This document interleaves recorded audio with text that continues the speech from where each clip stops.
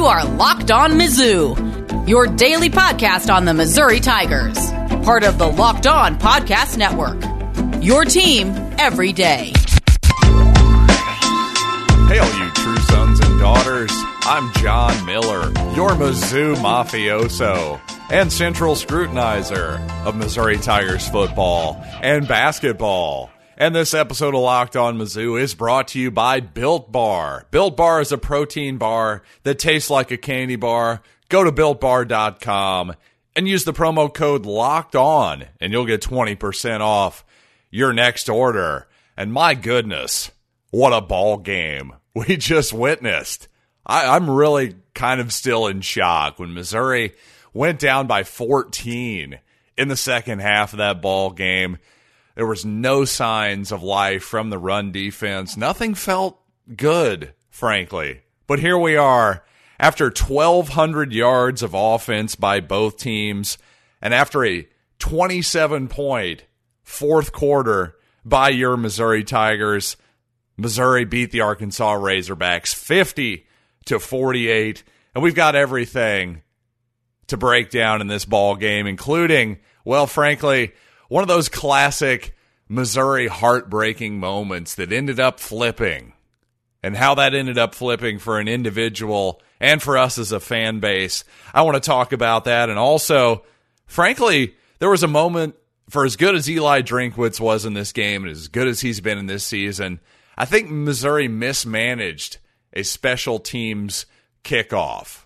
Just a bit of a mismanagement in terms of their kickoff strategy that I'd like to discuss. But you know what? First of all, let's just discuss an incredible victory. Can you believe that comeback? I mean, honestly, how good was that? How exciting was that? And frankly, how good was Connor Bazelak in that game? Considering the guy took a low hit to the knee early in that football game. And I'm not going to call it a dirty hit because I really don't think that it was a dirty hit. I think the guy was more or less pushed in the back. He stumbled a little bit. From what I could see, I don't think he was trying to maliciously hurt Connor. But regardless, it was impossible to not think back to last year's Arkansas game where Connor Bazelak tore his ACL and think, oh no, it's happened again. But guess what? He shook it off. He hobbled off the field after one snap by Brady Cook that ended up being, well, negated, fortunately, by a penalty. Bazelak was back, and honestly, this was as good a game as he's played all season. Now, he didn't throw a single touchdown, but just as importantly, he didn't throw any interceptions either. And there were multiple times, especially on third down, where Bazelak was able to step up into the pocket. And despite the fact that, again, he had to have been a little bit scared by that shot to the knee. But despite all that, he was able to push through that mental wall, step up into the pocket, and keep his eyes downfield. When he stepped up into the pocket, found receivers open for first downs on critical third down plays. Bazelak ultimately throws for 380 yards, 32 of 49, almost 8 yards per attempt.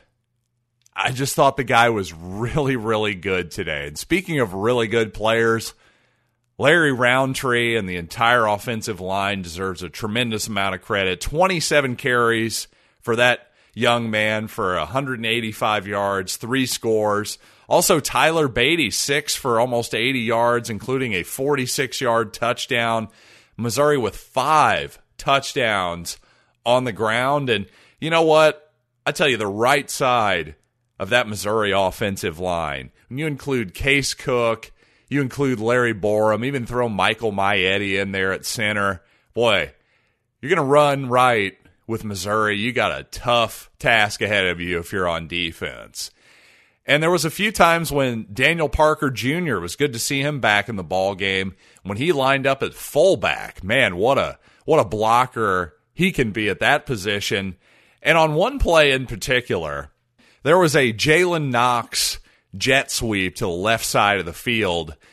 And Daniel Parker, I'm telling you, he must have pancaked 3 guys on one play, at least from what I could see in the stands. I mean, I was absolutely losing my mind at how good Daniel Parker was at blocking in the open field on this particular Jalen Knox jet sweep. And you know what? Daniel Parker felt pretty good about it too. He was feeling himself after the play, celebrating, and honestly, why not, young man?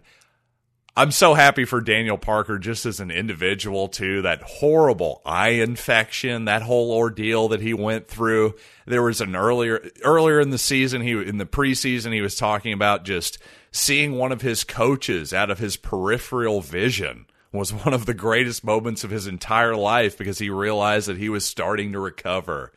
Good for you, Daniel Parker Jr., and my goodness, your blocking in general is excellent, but on that particular play, it was just out freaking standing, and I loved every second of your toxic masculinity on that particular play, sir. And you know what? Speaking of jet sweeps, I just continue to be impressed by how good Eli Drinkwitz is at just drawing up plays that are going to get guys into great positions to make stuff happen, even if it's only on 1 or 2 snaps.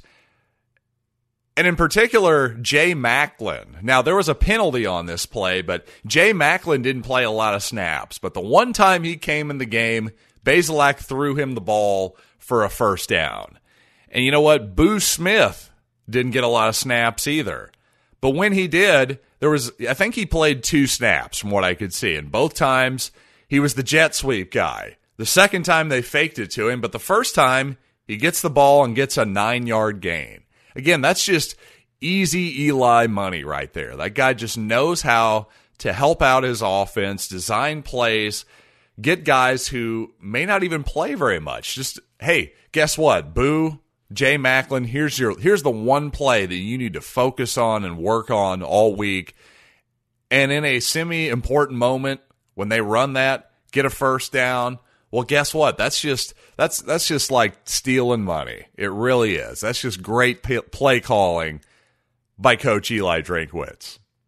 And you know what? Just really quick, let me hit Coors Light before we get to the rest of this game, because Coors Light wants you to know that no matter what sport is on this fall, Saturdays are your time to chill. Even if your team isn't playing in this particular week, because guess what? Something gets canceled or postponed every single week, right? We're all very aware of this as Missouri fans. But regardless, there are still plenty of teams and sports on TV that give you the excuse to chill and drink a beer. It doesn't matter what team or sport is playing. Coors Light is the official beer of watching any sport or team just to drink a beer. So flip through the channels, find a sport, and crack open a Coors Light, because Coors Light is the one I choose when I need to unwind. So when you need to hit reset, reach for the beer that's made to chill. Get Coors Light in the new look delivered straight to your door at get.CoorsLight.com. Celebrate responsibly. Coors Brewing Company, Golden, Colorado. Well, of course, one has to admit that one of the major problems with Missouri's porous run defense in the second half was Nick Bolton being kicked out of the game in the first half. And I have to admit, sometimes I consider myself to be, well, I like to go against the grain. Let's put it that way. I like to go against conventional wisdom. But when it comes to Nick Bolton and his targeting call in the second quarter, well, I absolutely agreed with everyone that I follow on Twitter who's a Mizzou fan, a Mizzou beat writer, whatever it might be. Well, the consensus was that was a terrible call, that Nick Bolton didn't launch himself, number one, and number two, just as importantly, he didn't hit the guy in the head. And yet, after the game, Eli Drinkwitz said that he agreed with the call. By the letter of the law, he thought that was the correct call. I don't know if I should just agree to disagree with Eli, or perhaps I should educate myself a little bit. Is there something that I'm missing from that targeting rule? Because honestly, even just by the letter of the law, I have no idea how that can possibly be a targeting call on Nick Bolton. But frankly, even if that is the correct call, I don't agree with that rule, and we need to change it somehow. Because frankly, if you want to blame somebody on that play for the fact that Arkansas guy took an enormous hit there from Bolton, well, blame the quarterback for hanging him out to dry. I mean, just because targeting exists as a foul, that doesn't mean that you still can't take a big hit every once in a while over the middle of the field. This is still football. But as much as I didn't like that call, and certainly that had an enormous effect on the rest of the game, Missouri was definitely the beneficiary of a taunting call there. Third down, Keke Chisholm takes a big hit, a legal hit, and I don't know, for whatever reason, a taunting call came out there on Arkansas. I didn't exactly see what happened there. I didn't see a replay, but regardless, a huge break for the Tigers there. They ultimately punched that thing into the end zone. Correct me if I'm wrong there. Missouri definitely got a lucky break there, so I'm not going to just complain as if the officials were biased against Missouri or something, but my goodness, the officiating in that game left a lot to be desired, to leave no doubt. One thing I noticed defensively for Missouri is that Arkansas receiver Treylon Burks, who had 10 receptions for 206 yards and a score, that long 68-yard touchdown against Joshua Bledsoe. Well, for the most part, Burks, at least from what I could see, I'll correct me if I'm wrong in the snap counts post-game, but it seemed like he was lining up in the slot most of the time. Now, on that 68-yard touchdown, he lined up to the boundary, and Josh Bledsoe followed him out there. Now, I think in retrospect, that was a mistake. If he's going to line up all the way out to the boundary, you need to switch him off and have Rakestraw or either Jarvis Ware or one of the other corners follow him out there. But in the second half, I noticed an adjustment by Missouri. Rakestraw was suddenly, for the first time that I saw all season, was not guarding a boundary receiver. In fact, he was covering the slot receiver, which I believe was Treylon Burks. So that was definitely the first time I've seen that adjustment defensively from Missouri all season, was putting Rakestraw man-to-man in the slot. Also, I noticed that Jarvis Ware, the other starting corner for Missouri, missed a good portion of that game. And checking my Twitter feed throughout the game, I didn't see any updates on his injury status, but I've got to think that he was hurt. I can't imagine that he was benched because of poor play. I don't know. Maybe I'm wrong, but somebody's got to update me on Jarvis Ware. I just found that really curious, and obviously this is a rapid reaction show, so hopefully I'll have some more information the next time we talk. But I tell you, like this entire 2020 season, it was certainly a very strange senior day as the parents and family of our seniors, plus Nick Bolton, were not allowed onto the field with their young men, and that was a little bit sad, but at least they were in the stands, they were there cheering on. But frankly, I felt a little bad that those guys couldn't have the typical senior day moment, especially with a full crowd. But I will say, the crowd that was there by the end of the game, number one, it felt like there was a lot more than 11,000 people there, if I'm being completely honest. Certainly the Hill was more full than it was the last game, without question, and it just felt like it was closer to 20,000 than 11,000 there. And there was multiple MIZ-ZOU chants in the stadium for the first time all season, and it felt real. It felt great. It actually felt semi-normal. So honestly, that was one of my favorite parts of the entire season, was just actually getting a couple real MIZ-ZOU chants, as silly as that might sound. Just felt some normal, so a little bit of normalcy was very much welcomed. But for as happy as I am about this victory, I do have to say, I have a couple criticisms, including how Missouri played its kickoff from the 50-yard line in the second half. But first, I do want to remind you all about our title sponsor, and that is Built Bar. And here's the thing about Built Bar. You know that these bars are low calorie, low sugar, high protein, and high fiber. But did you also know that they're covered in 100% chocolate and they're soft and easy to chew? So guess what? You want to indulge a little bit in a chocolatey treat? Well, you don't have to feel 100% guilty, even though these things are covered in 100% chocolate. Because the new and improved Built Bar is even more delicious than before, with 6 new flavors on top of its original dozen. So if I were you, I would get a variety pack and see which type of Built Bar suits you best. So go to BuiltBar.com and use the promo code LOCKEDON, and you'll get 20% off your next order. Again, that's promo code LOCKEDON for 20% off at BuiltBar.com. NFL analyst Brian Peacock and former NFL scout Matt Williamson host Locked On's Peacock and Williamson every Monday through Friday. Brian and Matt give you the national perspective all around the NFL, covering all the latest news and insight on every game, team, and move around the league. Get your picks, previews, and much more every weekday with the Peacock and Williamson podcast, part of Locked On Podcast Network. Subscribe wherever you get your podcasts. So here was the one part of the game that I thought Eli definitely mismanaged. It was after the long, I think it was a 45-yard touchdown run by Tyler Beatty, made it 40-33, a 7-point lead by Arkansas. To me, there was a 15-yard penalty at the end of that play. Actually, it may have been on the extra point. I'm not even sure. But regardless, Missouri accepted that penalty on the kickoff, so therefore they were kicking from the 50-yard line. And to me,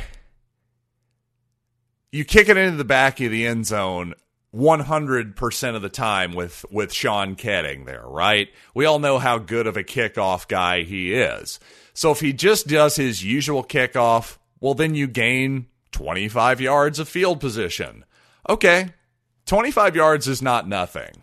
But here was my thought. Why not just onside kick it from the 50-yard line?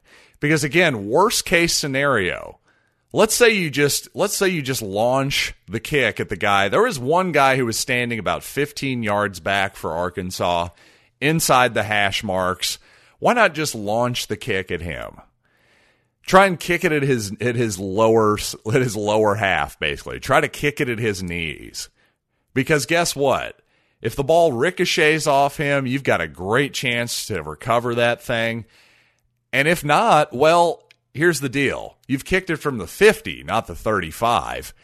And if it gets past the guy, let's say it's a rocket and it doesn't touch anybody, well, now it's just a squib kick from the 50-yard line.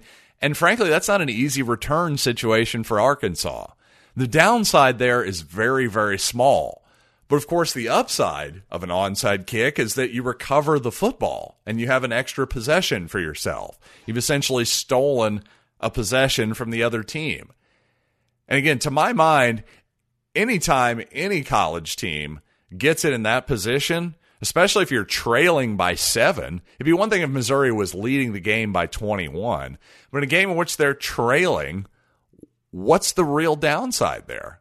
Worst case scenario, the guy fields it perfectly, and I don't know, Arkansas has the ball at their own 40-yard line. I understand that that's not the greatest outcome of all time. You'd rather him have it at the 25 or less, but I don't know. To me, the opportunity to get the football there, well worth trying some sort of onside kick there from midfield. But ultimately, this is just such a great win for the Tigers, for those young men, for Eli Drinkwitz, all those guys. And, you know, I'm really happy for Nick Bolton that somehow, to me, that rather legal hit, in my mind, didn't end up costing the Tigers the game. And, of course, I'm happy for Harrison Mevis, too, who is just a confident young man, isn't he? His quote after the game was about the Arkansas Razorbacks calling a couple icing timeouts there. He said, "It just gives me more time to think about what I need to do. Advantage me." Now, that's a great attitude. That is absolutely the perfect attitude to have in any situation in life when somebody is trying to get you off your game. just flip it mentally and say, no, actually, this is helping me. Just do that. Harrison Mevis. Love that guy. And I'm also so happy for Jamal Brooks, the guy who may have been in Nick Bolton's spot, the guy who got his hands, who was in a great position on that 2-point conversion. Arkansas trying to win the game there, or at least go ahead with 43 some odd seconds left. Jamal Brooks got his hands on the football, somehow squirts through him, ends up in the Arkansas receiver's hands for the 2-point conversion.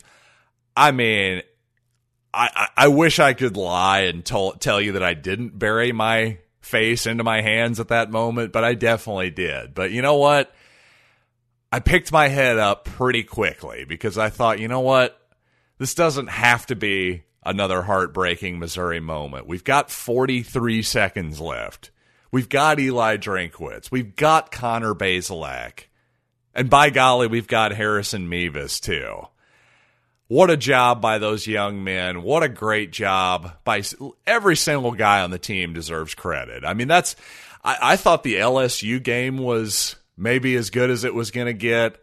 I tell you could argue this one might have been even better. What a fantastic win by these Tigers, guaranteeing a 500 season in a really, really tough situation. A new coach, COVID, hard schedule, all SEC, adding LSU, adding Alabama.